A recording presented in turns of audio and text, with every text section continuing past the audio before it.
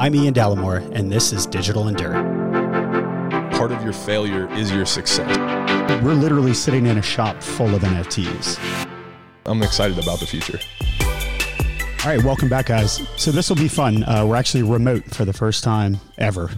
So my next ever. Sorry to cut you off. Yeah, I'm no. excited. That's cool. So my next guest, he's become one of my very good friends and kind of bounced a lot of great ideas off of. So this will be a treat. He was actually a pitcher at LSU. He played for the Boston Red Sox, and he actually played in the Korean Baseball League. He's a sneakerhead, which if you listen to the podcast, it seems like I only select sneakerheads to be on the podcast. But more importantly, he's an entrepreneur. We'll walk through the different businesses that you've invested in and you've owned, and a heavy focus, and this is where you and I met, heavy focus on mind, body, and fitness. And again, mind, body, and fitness. My good friend, I don't even know what your title is, but Anthony Renato, welcome. Thank you, dude. I don't think I have a title anymore. People ask me what I do, and I'm like, I don't know. I throw a bunch of stuff at the wall, see what I'm good at. I try a bunch of stuff. So I think you did a great job. Thank you. Yeah, perfect. and I think I labeled you as a futurist the other day. So. You did, actually, and I like that. That was, in a briefing, I felt good about that. I was like, I don't really know what that entitles, but I'm down for it. So yeah. So it's interesting, right? Because you are an athlete. And the funny part of the story when you and I first met is I actually started working out in one of your investments, F45 gym. Yep. I didn't even know you were a baseball player, which my bad. Where everybody else in the gym's like fanboying over you. But the unique thing that brought me to you was kind of you as a person and who you are. And the athlete side is super cool. But talk to everybody a little bit about, your past as an athlete and your kind of journey to where you are today. Absolutely. I mean, and first of all, I like when people don't know that I'm an athlete, right? Yeah. I think a lot of people assume it, or they look at me and they're like, oh, I bet you are 6'7", so. Right, yeah. And I'd like to think I'm somewhat in shape, right? So yeah, if I'm a gym owner, but people are like, oh, you have to have played sports, right? And all that. So it's kind of been my identity for a long time. And it's something that I'm proud of, to talk about. It's something that has opened up doors and allowed me to do really cool things in my life. But I've really, really enjoyed and appreciated this kind of transition phase that I'm in going into the next phase. So as great as baseball and athletics were to me my whole life and growing up, 28 years of that, I'm really looking forward to the majority of my life, which is not going to be involved in sports. So, yeah. Yeah. And it's, look, a lot of athletes, and I've been blessed to be around a lot of them. I was a Division II college basketball player. Those of you who know me personally, I had a Division I scholarship that I completely passed up for baseball. But you make your choices in life. Basketball's way more fun. We've talked about this before. Yeah, 100%. Yeah. But oftentimes you're right. These athletes get caught up so much in this mentality. And you and I, as the intro alluded to, the fitness. Yes, I don't want to say it's easy to get into fitness, but you as a person, your mental and who you are mentally and how you have those mental challenges, specifically being a pitcher in the major leagues, being a pitcher at one of the greatest college baseball programs in the country. Talk to us a little bit about that, because that's not easy, right? Because you're the guy, you're coming on the mound, and the mental toughness that you have, but also going back to just being an athlete, and then all of a sudden that chapter of your life ends. Yeah.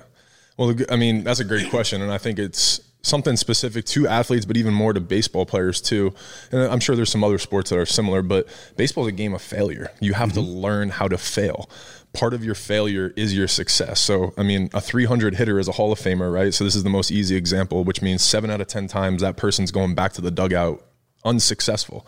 But in the grand scheme of the game, right, if you have a perspective, that's a Hall of Famer. That's one of the best in the game. So, and the same thing with pitching, right? There's a time that I throw a ball and I got to come back and throw a strike. I give up a home run. I got to get the next guy out, right? I lose a game and I got to bounce back 5 days later and pitch. So it's always responding to adversity, responding to failure, and how you kind of allow that to keep you going and momentum, creating momentum. And I think that's kind of what I've really enjoyed about this process, and what I've taken from baseball is, when I was playing baseball, I felt like I needed to be in the major leagues the day before yesterday. Sure. I needed to make $100 million the day before yesterday, right? Because everybody told me this my whole life.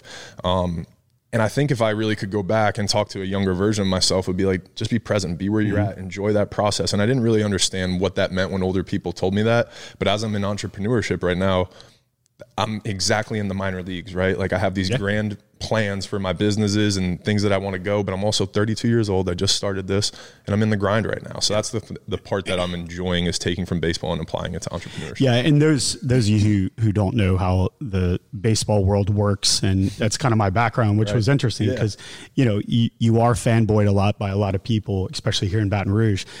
And I started telling stories and you were like, oh, this dude is legit. He did work in minor league baseball. Yeah. But, you came out of LSU, you were a first, second round pick, and you weren't kind of this single A, I'm going to give it my all, make it. Right. You were one of the top tier picks out of college. And then to go into the minor leagues right out the chute, I mean, that's a kick in the face for anyone. And look, every great player that you can imagine had that journey where they had to take a bus from one ballpark to the other, where in their mind, they're told their senior year, junior year, hey, you're the guy. Yep. And you could still be the guy, but you're getting on that bus and driving from, the Charlotte Knights to the other AAA team, and you're driving 2 hours on a bus. Yeah. And two, I mean, I think it's even more on a bigger, like not from me, but I'm saying LSU guys in general, right? Because still some first rounders come from, junior colleges or even high school, and then they're on those buses, and it's not that different. But I'm coming almost from like a rock star place here where we're flying private to go to Florida, you know what I'm saying? Yeah. And we get a nice budget to do things. We have Nike Elite clothing. Our facilities are really nice. We're working out in top-notch facilities. And then to be like that of, you're the bonus baby and you're our first rounder and it's awesome and everything, but you're still going to be on this low A bus and you're going to be doubling up with the other 6'5" guy next to you, Yeah. So it's cool. It's humbling, but it was definitely an emotional roller coaster for me throughout my career. And I think that's what I've loved in watching you grow your different businesses. And we can kind of go into that in more detail, but I literally told my kids walking them to school today, I said, be present. And look, they were acting like 9-year-olds should act. And I said, you need to enjoy the moment, enjoy the moment. And, I told my daughter, I said, you filming that film, it went by, now it's gone.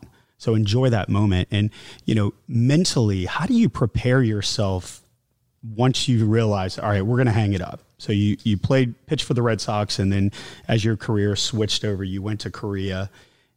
Talk to us about that transition. And then as you kind of finally had that moment where you're like, I'm not an athlete anymore. No offense. I mean, I know you can still dunk when we play hoops together, but my focus is no longer, my label is no longer athlete. Right. I'm now entrepreneur, and let's start this path. I think I still battle with it, honestly. I mean, if we're being real, I think it's something that has been my identity for so long. And it's really, I mean, it's been 4 or 5 years, right? But in the grand scheme of things, relative to my whole life, it's not that long. So it's still something I am adjusting to. And honestly, the emotions too of like walking down the street and somebody's like, oh, you play basketball? I'm like, nah, I play baseball. And they're like, oh, cool. What team do you play for? And I'm like, oh, I'm retired. And it's like that little moment right there is like, oh, I wonder if I'm disappointing them, or whatever, wondering what they're thinking. And I'm like, dude, what does it matter? I had a great, it's probably an awesome experience for them. Sure. They're just talking to me, or whatever. I try to have different experiences with it. But my first thought is like, oh man, I'm a disappointment. I'm a failure. I'm not playing anymore, right? I should be playing. All of my peers are still playing. There's a lot of still inner talk that goes in there, but it's usually I recognize it pretty quick, and we talk about the mental side of things, right? It's like, okay, cool, that was just a part of my life, and I'm really excited about this new journey that I'm on right now, so I'll be more focused on talking about that with the people and changing the moment that way.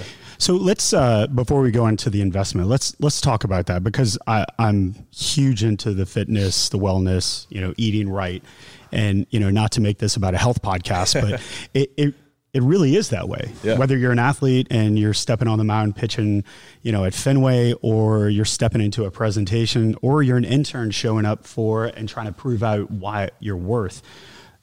Talk to us just briefly about how to be mentally present and the importance of being physical, mentally strong, and just putting the right things in your body and what that output leads to. Yeah. For me, everything starts with the brain, right? And so, and I say that because brain health to me is as important as any other part of your body. So, and that whether that's meditation or the food that you eat or the exercise that you do, to me, all of that has purpose. And that's honestly so that my brain is functioning properly. Yep. And what we know about the brain and all the things that are coming out in research, right, is this is the most enlightening part of human beings' consciousness and like the way we understand the brain, right? So regulating your emotions, decision making, energy, all of that stems from the brain, right? So if your brain's not firing and you're not making those good decisions, then you're not operating your business right. You're not playing sports right. You're not playing at the highest level or performing at the highest level. So for me, everything that I do relates back to my brain health. So that way I can make the best decisions and try to be in the best state of mind to regulate and just, navigate life. Yeah. And you do some pretty bizarre stuff. And I try to do a few of them, but recently Anthony's working out and he has this, and you're really big into the breathing thing. Mm-hmm. And there's, that leads to mental health. That leads to, being more present. And you do this challenge. Maybe talk a little bit about it, how you work out for 45 minutes with... with water in my mouth. In your mouth. So about 2 or 3 years ago, I discovered kind of the benefits of nasal breathing. And so I came across a doctor, Belisa Vranich, and she really helped. I did a course with her and she taught me about the importance of almost horizontal breathing. So having your ribs cages expand horizontally rather than vertically. And that really stems from a lot of nasal breathing. I read a book, Breath by James Nestor, that just changed my whole outlook on everything. Started taping my mouth before I went to bed at night, so I was nasal breathing throughout the night, all these different things. I started pushing that into my workouts. And then about 6 months ago, I saw a post from one of my mentors from afar, that I follow. And he said back in the day, Roman Empire used to challenge their warriors. And so the emperor would kind of challenge all the warriors and say, here's a sip of water. Now I need you to run 26 miles, which was a marathon, and you're going to meet me at the next destination. And I want you to spit this water out when you get there. So it was in the middle of the day. It was the hardest thing, but it taught them how to breathe through their nose and then discipline, right? You had cold water or water that you wanted while you're sweating, you're hot and you want to swallow it. It was more the mental side of it to be like, no, I can get through this. I can regulate my nervous system. I can get to the end goal. And so that's kind of what I do in the gym is I put some water in my mouth and I put the tongue on the roof of my mouth and I just try to focus on my breathing. And there are times that I get nervous and scared that I'm going to choke on some water or spit it out or whatever, but then I just calm myself down and honestly, it's fine. And I go through 45 minutes almost every day with water in my mouth. So it's been a cool challenge for me and it just allows me to kind of push myself differently during the 45-minute workouts. Yeah. Bizarre. He also psycho. Some people might think I'm just crazy. Yeah, so, you are. Yeah, and sometimes you work out barefoot, which you won't even get into. I think I do it every time barefoot. Yeah. But so you go from being an athlete and obviously just constantly being driven. And I don't want to say this in a negative light because you and I do have a lot of mutual friends that are former athletes, but it's so easy to be caught up in the recognition, as you'd mentioned, walking down the street. And again, you don't look like a baseball player because you should be a basketball player at your height and size. And the most unrecognizable athlete is Major League Baseball players because they look like people like me. Yeah. Skinny little white guys. You look like an athlete. So well, appreciate it. Yeah, you're welcome. But that leads to oftentimes this fear. So there's so much passion about where athletes want to focus on their dreams of, you're so driven that, hey, I'm a pitcher, I'm a golfer, I play tennis and that's all I'm put on this earth to do.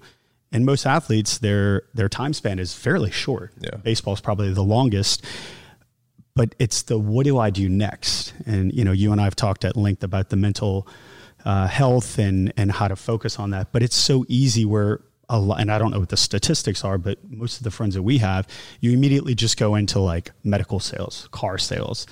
And oftentimes it's the company just saying like, hey, you're well known. This is going to benefit me as the director or VP of this company to make more sales because Anthony is going to walk in. What made you make the decision of saying, you know what, I'm going to follow my passion and my dreams? I guess the fact of like having perspective, I think in the back of my mind, if Cards and Culture fails tomorrow, right, and we have to close up shop, I'll have some investors that I'll have to pay some money to, right, and pay myself back and like those kinds of things, and a couple of employees will have to find some new jobs. But at the end of the day, I can go find another job, right? I can go do those device sales if I wanted to. It's always going to be there if that's what the mindset is, right? So for me, I was like, why not chase something that I'm passionate about, that I think I'm good at, and let the market or business or other things tell me otherwise first, you know? And then if that day happens, it's kind of like that, I'm erasing that fear of failure almost, right? With baseball, it was like, oh, you can't quit baseball because you can't do business. You're a baseball player. And it was that fear of, I can't, well, now I'm going to try it. And if I mess up and if it doesn't go well, guess what? I'll call somebody and be like, hey man, where do you think I could fit into this world, in the corporate world? I'll work from the bottom and work my butt up all the way up to the top, you know, or wherever I want to be. So I guess that confidence of like, that's always going to be there allows me to chase the dreams in the meantime. And while I'm young and I'm not married, I don't have kids, I don't have a girlfriend right now. Like this is what I have. I can chase my passions and do fun stuff, you know? And the worst thing you could ever tell an athlete and an entrepreneur is, man, you can't do that. Yeah, exactly. Right. Yeah. So that just fires up everything. Fires us up more. So you have a ton of investment.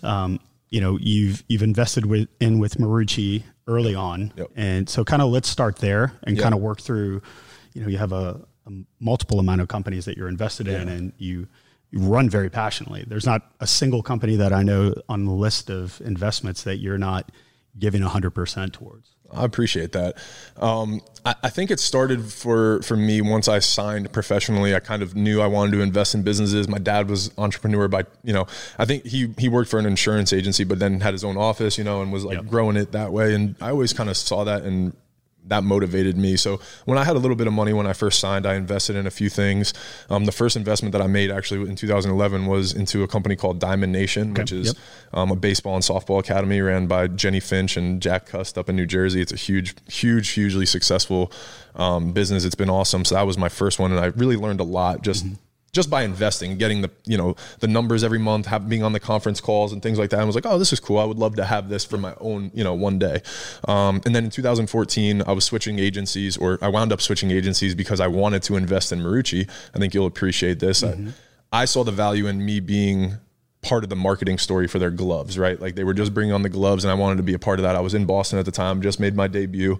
And I was like, if I'm wearing Marucci, it'll help, show the brand off. It'll grow the brand. I'll be in, I'm an investor, all that stuff, right? So that was my first taste. Was I wanted to write a check, and then I wanted to be involved too. I wanted to be involved in the glove detailing process. I wanted to bring the gloves to the clubhouse and be like, guys, feel these new gloves. Look at the technology that they're implementing here, that kind of stuff. And just being a part of that community and that growth was really fun for me. So not only did I write the check, but I also felt like I had some sort of involvement in the growth of the company too. So it was fun when we made an exit strategy. And then when I was done playing ball, I wrote some checks, here and there to a few things. And those were smaller checks, but great learning lessons. There was 2 or 3 of them that didn't go very well, right? But I felt like I needed to go through those. So that way I could open up F45 and do something here with Cards and Culture. So it's been a cool journey. I've had, 2 or 3 failures, but I've had 2 or 3 really good success stories. And now with F45 and this, I feel like I'm set up and I'm excited about the future. Yeah, for sure. And you move on to, not move on, but you continued the path of being an entrepreneur, which I love the fact that when you did invest with Marucci, you were still playing. Yep. And look, I've been in the clubhouse in the major league side with the Braves and AAA with the Astros affiliate a long time ago. And oftentimes when we would have brands, they would come through myself and one other, and we would bring it to the clubhouse. Yep. But to have an athlete want to be a part of it, whether you realize it or not, you were moving towards the path of being an entrepreneur, because it's easy just to take the check and take the glove and just be like, I'm good. Cool. Yeah. Yeah. But to be a part of it is big. So you then invest in F45 that we keep talking about. Yep. They take all my money once a month and you look good. You look good though. Thank you. But it's, so talk to us a little bit about that, why the gym, I find it intriguing because you're an athlete and you want to move on and invest in something. So far, the 3 investments that you've mentioned all had to do with your previous life as a baseball player. I think it ties back to when you were saying, how do you get through, not being an athlete anymore? It's kind of this way, investing in things that you feel like you're competent in, right? Yeah. I have a vast knowledge and experience in. So, and even if, when I first opened the gym, I didn't have the greatest movement patterns, but people trusted that I had trained at the highest level, so they knew that the product was good, right? So it was a little bit of authenticity. Same thing in here, right? Yep. I can pull a jersey out and show somebody something because I was there, and they're like, this is a different experience than another hobby shop that just bought it and they at an auction, and it's sitting in their shop. So to me, it was more about the experience that we were going to get, and I loved the opportunity that Bo and I had bringing a fitness concept to Baton Rouge because, again, we go back to the athletes, being told they can't do something. People were like, fitness concept in Baton Rouge, people don't care about that. They don't care about nutrition. They don't care about wellness. They don't care about that kind of stuff. And I was like, you know what? This is an opportunity. This is an opportunity to show them ways that they can balance. We don't have to be all in and be the California, F45s that everybody is out there paying $350 a month. We can do it on our scale, do things fun, do it right, and just introduce things that we have had experience with throughout our life that have bettered our life. Yeah. So that was Bo and I's intention, was to build a community here that was focused around balance, but understood that fitness and wellness was an important part of that balance. Yeah. And it's interesting, not to plug F45, but the community that you guys have built there. Look, you have executives all the way down to interns, to students, to moms, that every day they're holding each other accountable. And it's fun to be a part of something bigger and feel like you're pushing. You as a member of F45, you feel like you're pushing that mom that may be going through a tough time, or that intern that's, has finals next week. And, I know in my personal experience there, I've helped a few people there get interviews at Lamar and get a few people connected. And so that's what it's really about. And I think that's watching you as a human. That's one of the things that I've seen. You're not just a gym owner that just pushes people towards, hey, better in your health and fitness. Right. You really are invested in those people and the community.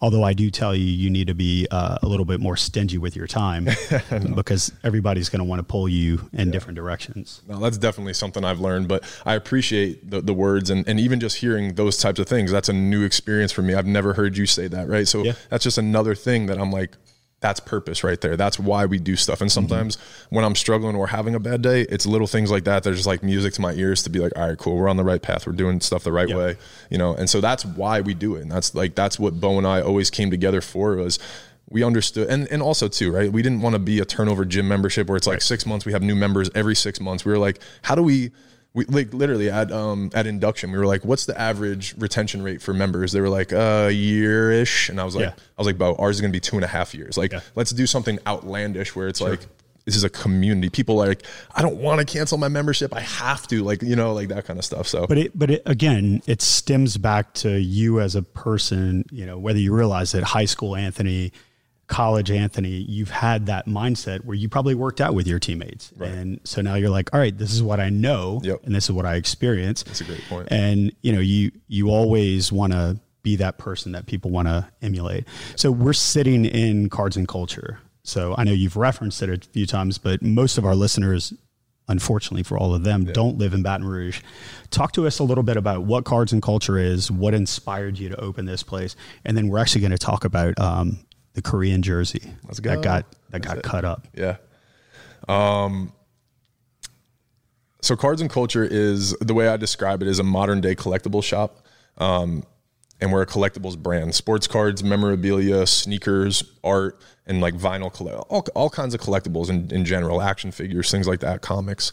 But even like streetwear and limited drops of clothing and things like that. I think what I've appreciated and what I've come to realize is I love psychology. I love human behavior and stuff like that. So I think human tendency is to collect things, even if it's money, right? Like we stack money, we save money. It's a mindset. So I thought it was really cool for me to be able to combine sports and business and show people value of things. So what Cards and Culture started as was an online, just storytelling thing. Hey, I have a bunch of cool memorabilia. Here's why it's valuable. And then when the card industry boomed, I started dabbling and making some money and doing different things and started selling art. And I was like, man, this would be a really cool concept to have an actual shop where I can bring more, again, take the mindset and the ideas that we had with F45 and apply it to this, right? How do we build a community around collectibles and things that people love to collect, and showing value and information and educating people, but also helping them make money too around things that they appreciate, they love. And it goes back to the things you're passionate about, right? If you're a Funko collector, there's ways to make a ton of money in Funko Pop dolls, and things like that. So I think that's what's fun for me. Every single day is a new experience, a new opportunity. And really it feels like every single day there's a new trend or a new news thing about this or that. So that's kind of what we do here. And obviously I thought it would be a great community ground for podcasting and other things that I was doing in the multimedia world, or whatever you want to call it. Yeah. And if you do ever get a chance, and we're going to put some photos on the blog post as well. Yes. But we're sitting on this really cool purple couch. Yep. But more importantly, right above us is, again, going back to help the community, you found a few artists, and D'Lo, I believe his name, he put together and painted this amazing piece of Kobe Bryant and Shaquille O'Neal. Obviously, Shaquille O'Neal being an LSU athlete, Kobe and Shaquille with the Lakers back in the day. And this piece is absolutely iconic, but you actually have a cool story about it, where obviously Shaq's son, but Shaq came in here and saw it as well. I'm surprised it's still hanging on the wall. I know. We tried to get him to buy it, but he told us he had 8,000 of these things sent to him when Kobe passed. Unfortunately, a lot of these murals and stuff. But yeah, this was awesome. This was D'Lo, David Lasavio, is a local Baton Rouge kid, and I got connected with him about 3 or 4 years ago, and I commissioned him, I'm pointing here in the shop, but a few pieces here in the shop, I had him commissioned for my house out in U Club when I first moved in. And then I just got to know him over the couple of years that I was buying art from him. And he introduced me to his older cousin, Jacob Zumo, who also is an artist. He was the one that kind of passed his knowledge down to David. He started in the pop culture scene, but now is more into sacred art and that kind of stuff. So I got to know Jacob, went over to his warehouse. We have a bunch of his paintings in here as well. And they both presented the idea to me to do this for grand opening, where we did a reveal, and we called it the LA Connection, a friends and family collection, where, you know, Jacob, David, and I all started becoming really close friends throughout this process. They're Italian. They have like a very strong Italian heritage background and family and friends. And we thought it was a great way to kind of incorporate the community, the art world. And so they painted this for me in 14 days, and we did a really awesome reveal. Yeah. And so it's here in Cards and Culture. It's absolutely iconic. And Shaq came in. He was trying to visit Sharif, who lives kind of in this area, but I think they got their times confused. And so he had to kill some time. We took some pictures and he hung out in here. Yeah, it was really cool. So, and we're going to go back to the collectibles, because I do want to talk about the word NFTs and the importance. But before we go there, we want to go another, I don't want to say buzzword, but NIL. Yeah. So talk to us a bit about what NIL is for our listeners, you as an athlete, and how you're supporting NIL and where you see that evolving. Yeah. And that was another reason that we talk about why Cards and Culture was started, right? I knew that NIL was coming. So for all the listeners who don't necessarily know what that acronym stands for, it stands for name, image, and likeness. And it was passed on July 1st where the NCAA allowed college students to be able to get paid. Coincidentally, that was the day that I opened up my doors here. So I didn't think it was going to be that quick. I thought I would have about a year to kind of get settled in before some things were passed. So with that happening, it not forced us, but at the time I wanted to start partnering with athletes. And this is why I started this shop. So I wanted to show that, right? A part of this was, if I had these abilities or the things that I've learned now 10, 15 years later, right? How can I incorporate that or teach this and instill this in younger athletes who have an opportunity to grow their brand and change the lives of their families, you know? Sure. And more importantly, most of these guys and girls are not going to play at the next level. So how do we capitalize on these 3, 4, 5 years that they're here in school and teach them things that will then last and be sustainable for the rest of their lives? Yeah. And just to go a little bit deeper in NIL, it allows athletes now to get financial compensation from brands. A lot of it's local. A lot of local brands sponsor different people, different athletes. And with that comes at a service, but they get to be a part of, you know, a photo shoot or their advertising campaign. But it is interesting, right? Because some of the top athletes that are receiving NIL money aren't the ones that you think. Right. This comes the question to you. They're being very savvy entrepreneurs at 18, 19, 20 years old in college. And they're very savvy because of social media and how they've positioned themselves, most of them during their high school years. And now their value lives with where they sit in social. So talk about that a little bit, why that is going to start prepping these college athletes to be entrepreneurs before their college career even ends as an athlete.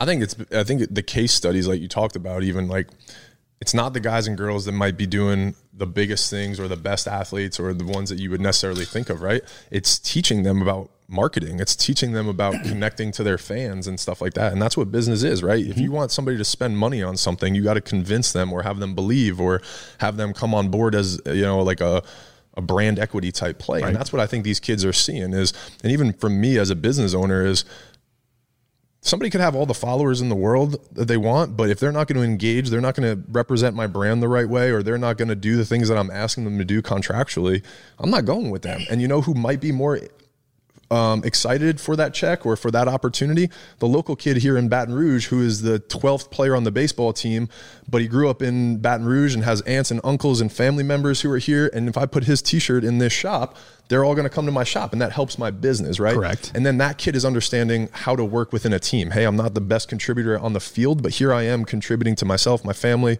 and the team is probably getting a lot of love too, right? There's a lot of energy going towards that. So that's the thing that I think that they're learning and understanding is how do you get people to come on board as a fan and buy things and really be lifelong, like, you know, make that sustainable lifelong. Like, yeah. And it's out of the classroom experience, right? Yeah. You know, I would say the same for for people going through their different curriculums doing internships. You know, we have a phenomenal intern at Lamar, and, you know, we're giving her tasks that allows her to grow her experience. And it's no different, right? Now the athlete gets to sit in on conference calls. They get to be a part of branding campaigns and the why behind it. And it's you know, I always say this, college is extremely important, but what you learn in the textbook is not real life, right? No.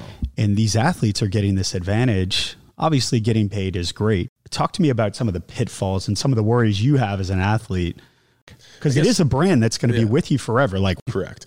And I guess that's the thing that I'm concerned. I guess if I had a concern, it would be athletes attaching themselves to brands and companies or people or things for a cash grab. Yep. And that's the thing that is tough right now is when and it goes back to even what I said, there is a finite opportunity here, right? Amount of time that you might have. So you might feel like you want to take everything that you can, but at the same time, you don't know how that might play out 5 years from now, 10 years from now, right? If this executive or this person winds up doing stuff that's not aligned with you or your morals, your values. So that's the thing that concerns me, right? And greed is the other one. I think that there's, with anything, there becomes greed, and it's human tendency to exploit that a little bit. Mm-hmm. So I think that we'll eventually see how this plays out in recruiting. Yeah. I think that, you know, there will be funny money funneled into companies and things like that, where duffel bags of money. Yes, exactly. Where you're paying guys, and it's like, technically it's legal, but it's like, I don't know. So that's the thing that's concerning to me, but I'm sure, you know, like anything, we'll figure it out.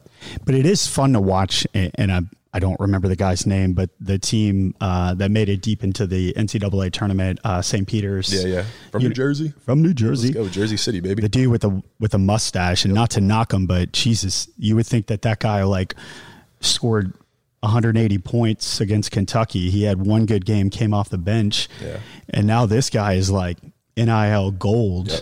It shows you too how moments matter too, right? 100%. Like before the season, that kid probably didn't have one NIL deal. Let's be real. And now he's, because of the moment and a few weeks span, right? Like he is now one of the most popular people to be getting NIL deals with. So again, I think that teaches him too about this, the importance of a moment. Now it's the new viral moment, right? When TikTokers or YouTubers would go viral, how do you sustain that? You got a bunch of followers. How do you make it a business now? That's key. Yeah. And it's interesting to watch. And what's really interesting, Anthony, is to watch out of home specifically, our medium becomes such a center point in these athletes and influencers. You know, there's a local company that's putting together this technology that introduces athlete to brand, influencer to brand. But it's interesting watching them utilize billboards as their brand, because the easy one is Instagram or TikTok or Snapchat. Hey, part of your contractual obligation is do this photo shoot, post 6 times on your Instagram page, tag us with our product or a part of our team, and that's it. But now utilizing billboards is pretty fascinating, because, you know, when brands look at buying, their first thought is social, online, CTV, and mobile.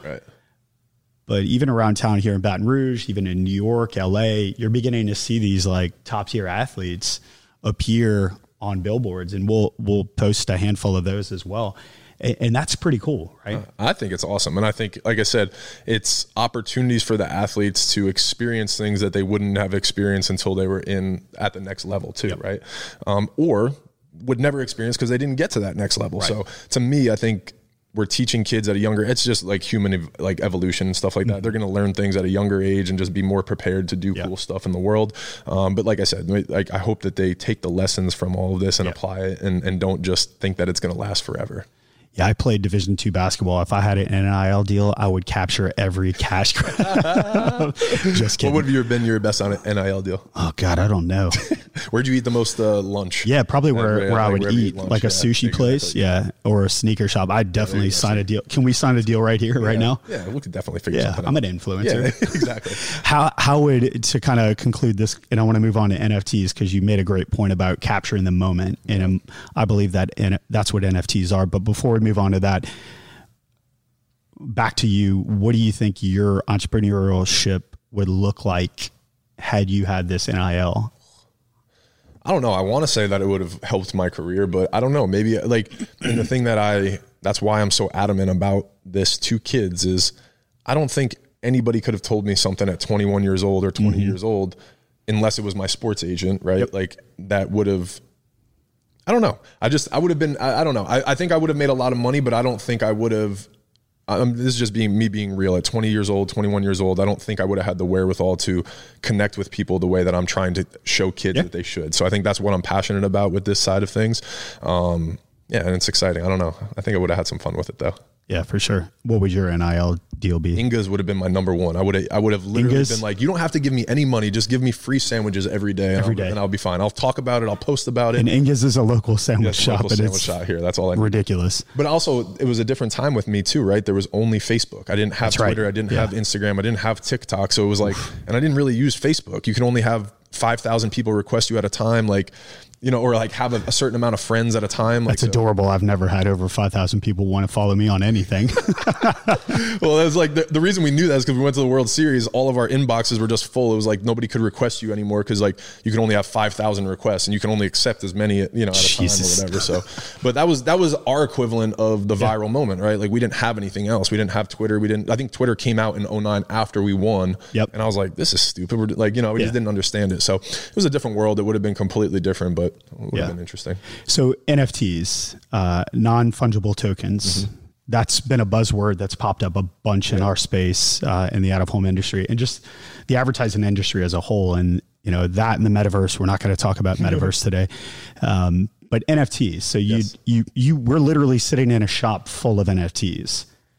First off, define NFTs for our listeners and what it means for brands, what it means for the future. Yeah. So NFTs it's a technology on the blockchain. So the blockchain is just a series of codes of a website. So that way there's a ledger of information that is decentralized. There's not somebody running it. There's not somebody in charge of it or having power over it. It's literally computing numbers and the computer is running basically the websites and stuff. And an NFT is a layer on top of that technology, which is just a verification of an item basically. And so when you say there's NFTs around here, we have physical items, but what would make it an NFT would be the digital representation of that, and it's verified on the blockchain. So yeah, I guess that would be the easiest way to describe it. Yeah, no, that's perfect. And from a collectible standpoint, you see these massive brands, especially from the cards side of the collection.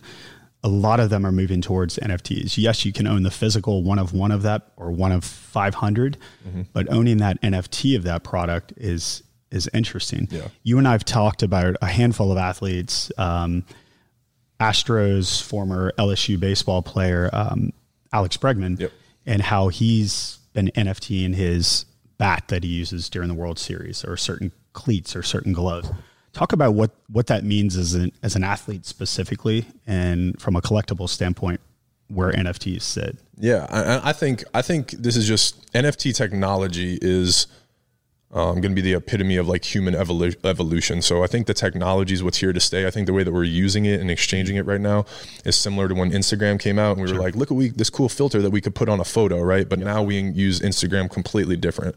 It was the technology that we were addicted to or that we became addicted to, right? And that like governs our behavior.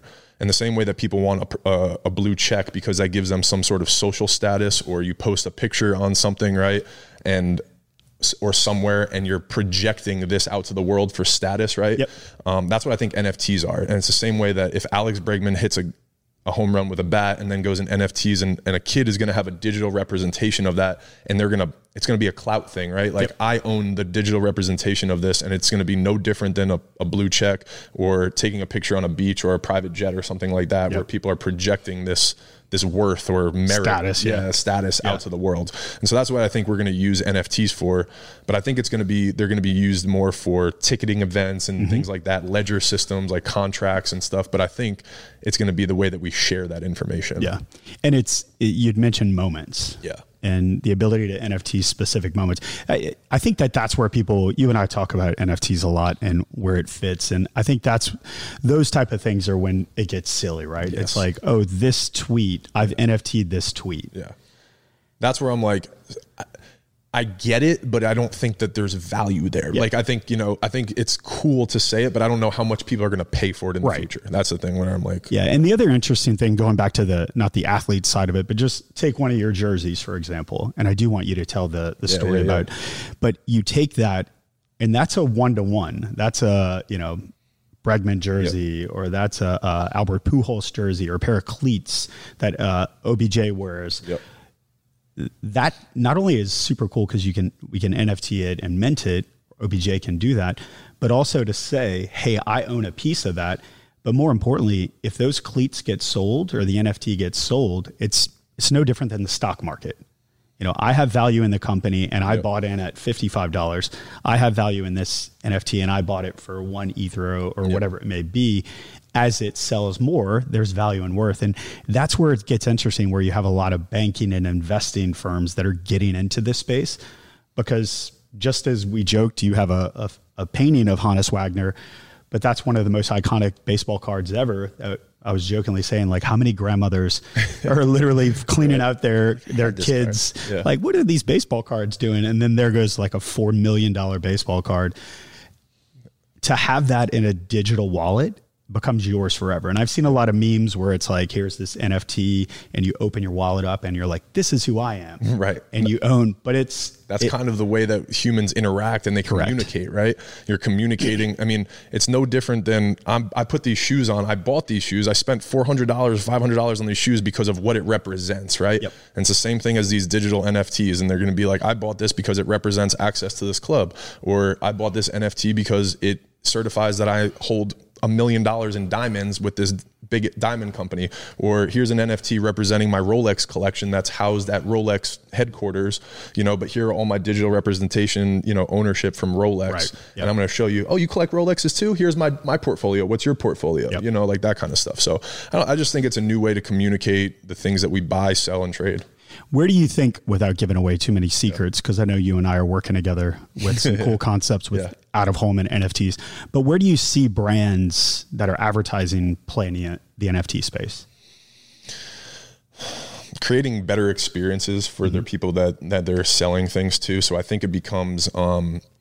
Gary Vee says this all the time, and I know he's big into NFTs, but he's like, today we are seeing with NFT technology, it's collectability with a hint of utility, but in the future, it's utility with a hint of collectability. Yep. So I think for brands and businesses in the advertising space, if you guys are asking them to spend, you know, X amount or whatever, you're creating a better experience around that whole advertising thing. So they're going to get traditional advertising stuff plus this X, Y, and Z experience, plus now this NFT and digital representation that could be a collectible and you can make royalties on in the future. Yep. But adding that value to and we'll add this to the blog post, but Gary Vee does a great job of NFTs 101, and he kind of teaches you.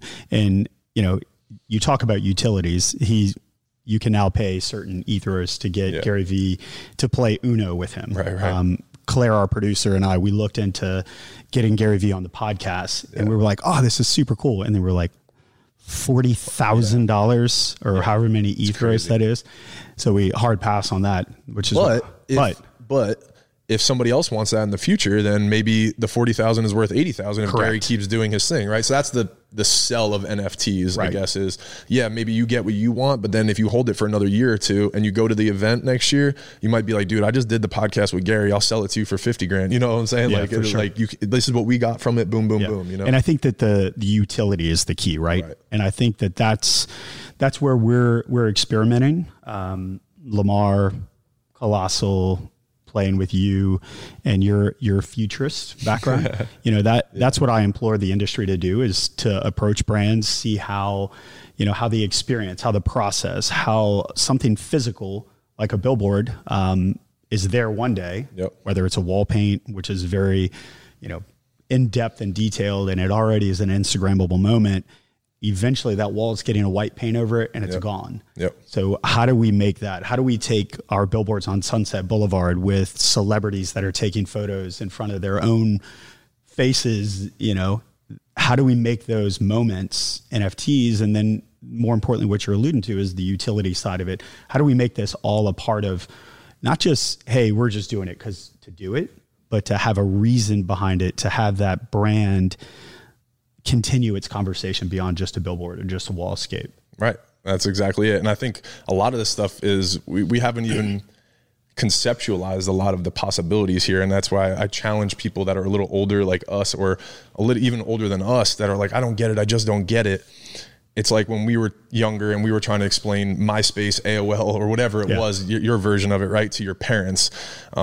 They just didn't get it. They didn't understand it. And it's because your brain, can't conceptualize that. And that's what I think is we got to challenge ourselves to understand our youth and what they've been absorbing for the last 5, 10, 15 years and how that's going to play out when they're 20, 30, 40, 50 years old, because that's coming. Yeah. And as we wrap up the podcast, I'm going to get you to tell the story real fast. But as we wrap it up, I think that's everything that we do is we encourage all of our listeners is to constantly ask the question why, constantly innovate. The way, I tell my team all the time, the way things are today are not the way that they need to be tomorrow. Right. And that's the definition of innovation. Love that. So never stay static. And I think that's the key, right? Yeah. Test and learn. All right. So let's end the podcast with you telling the story, because I think this is an NFT moment.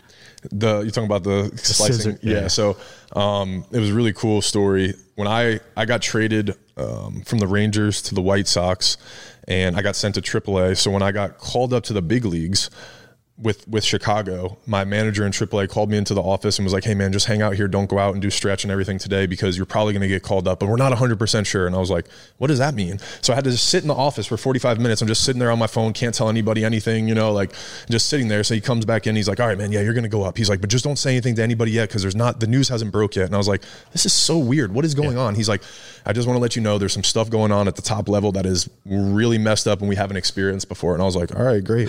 So I'm going to pack my locker, and I get back to the hotel and I'm showering. I get the news, Chris Sale suspended for cutting up jerseys. And I was like, oh, okay, that's adding up. Now I know why I'm going called up, right? So they needed an extra body. So I get called up and everything.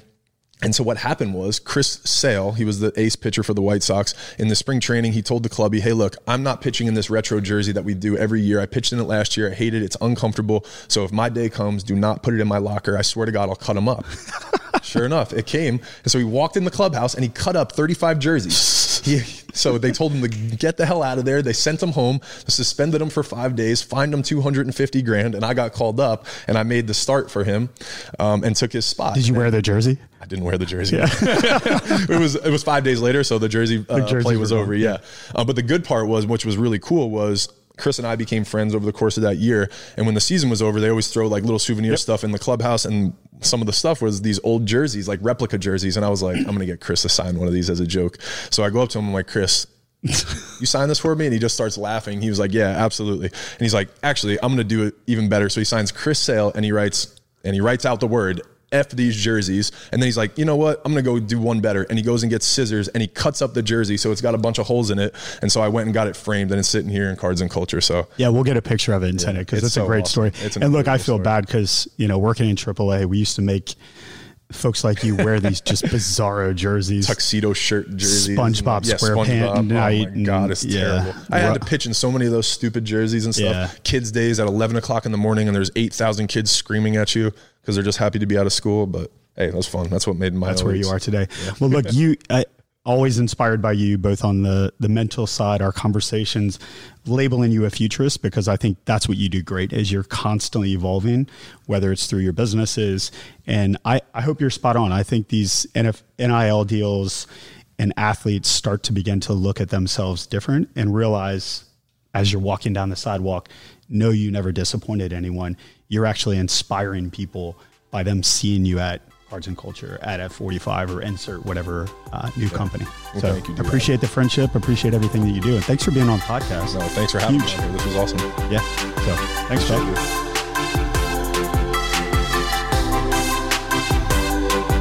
Digital and Dirt is brought to you by Lamar Advertising. To learn more, check out the links in the description or go to lamar.com. If you enjoyed this podcast, make sure to subscribe, rate, and review on Spotify, Apple, or other platforms where podcasts are found. Thanks for listening.